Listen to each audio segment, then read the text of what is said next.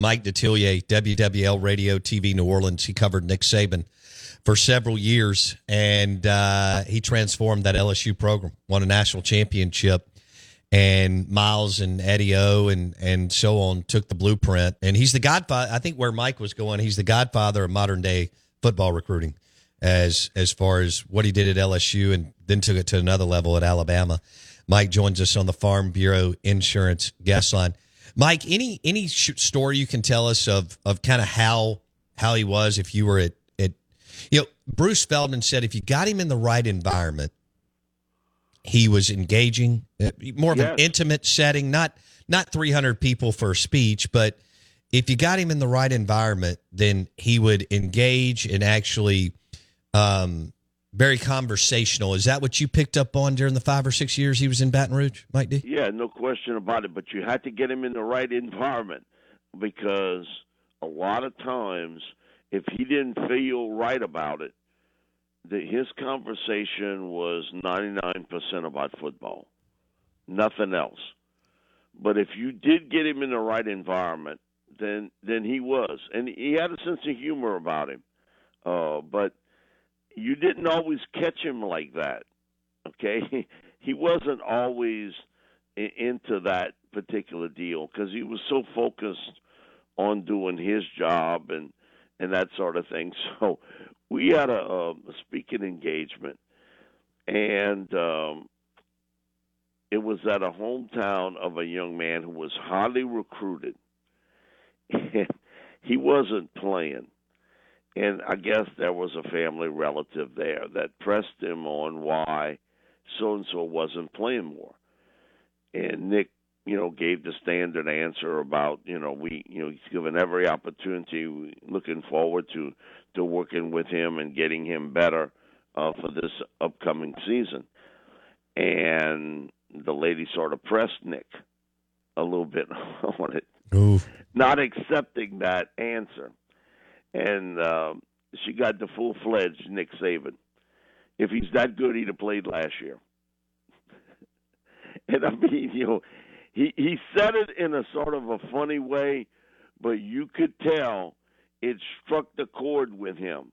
That, okay, I get it, it's a relative of yours, and I understand it, but if he was that good, he'd have been playing for me last year. But he put it in a manner that he was trying to be as polite as he could about it, but you could sort of see the deal with him that he was telling you, hey, he's maybe not as good as you think he is. That was Nick, being Nick. And so he was interesting in questions and answers. And sort of, I saw the first inkling of what we saw at Alabama, that he loved to give those sort of lectures during these questions and answers. But that was the first time I saw it, that he kind of reacted that way about, someone's, I think it was her nephew. But she didn't accept his answer, and so he gave it right back. Oh man, I love Mike. Who was his? Sort of lectured about, hey, why would you put this on him? Let us do our job, right? And we're going to get him better. And if he works hard enough, he's going to see more playing time. And it's like any other job. And he went on with it. And I'm just sitting in the back laughing because I knew it had touched a nerve with him. Mike Detillier talking Nick Saban on the Out of Bounds show, ESPN 105.9 The Zone.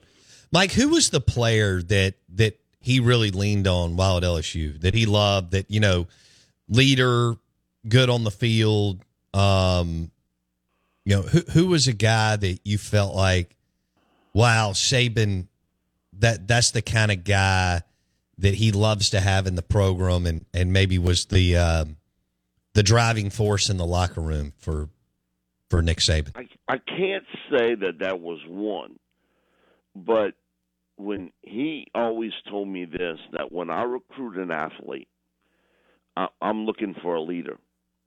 I'm just not looking for talent. Because he said, coming in here, I felt as though this team needed leaders. And that's something that's really difficult to find. And so I can't remember him talking about one guy in particular like that.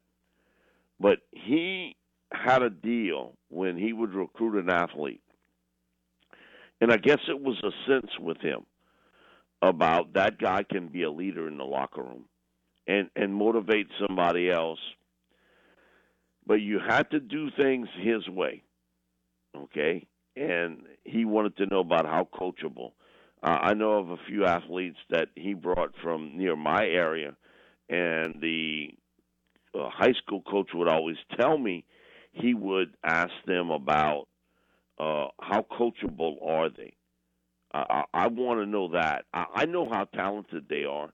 I've seen them, or I've seen it on film.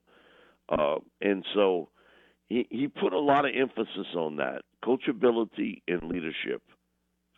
Now, today's world's changed, in high school football. But, man, he put a lot of that on that.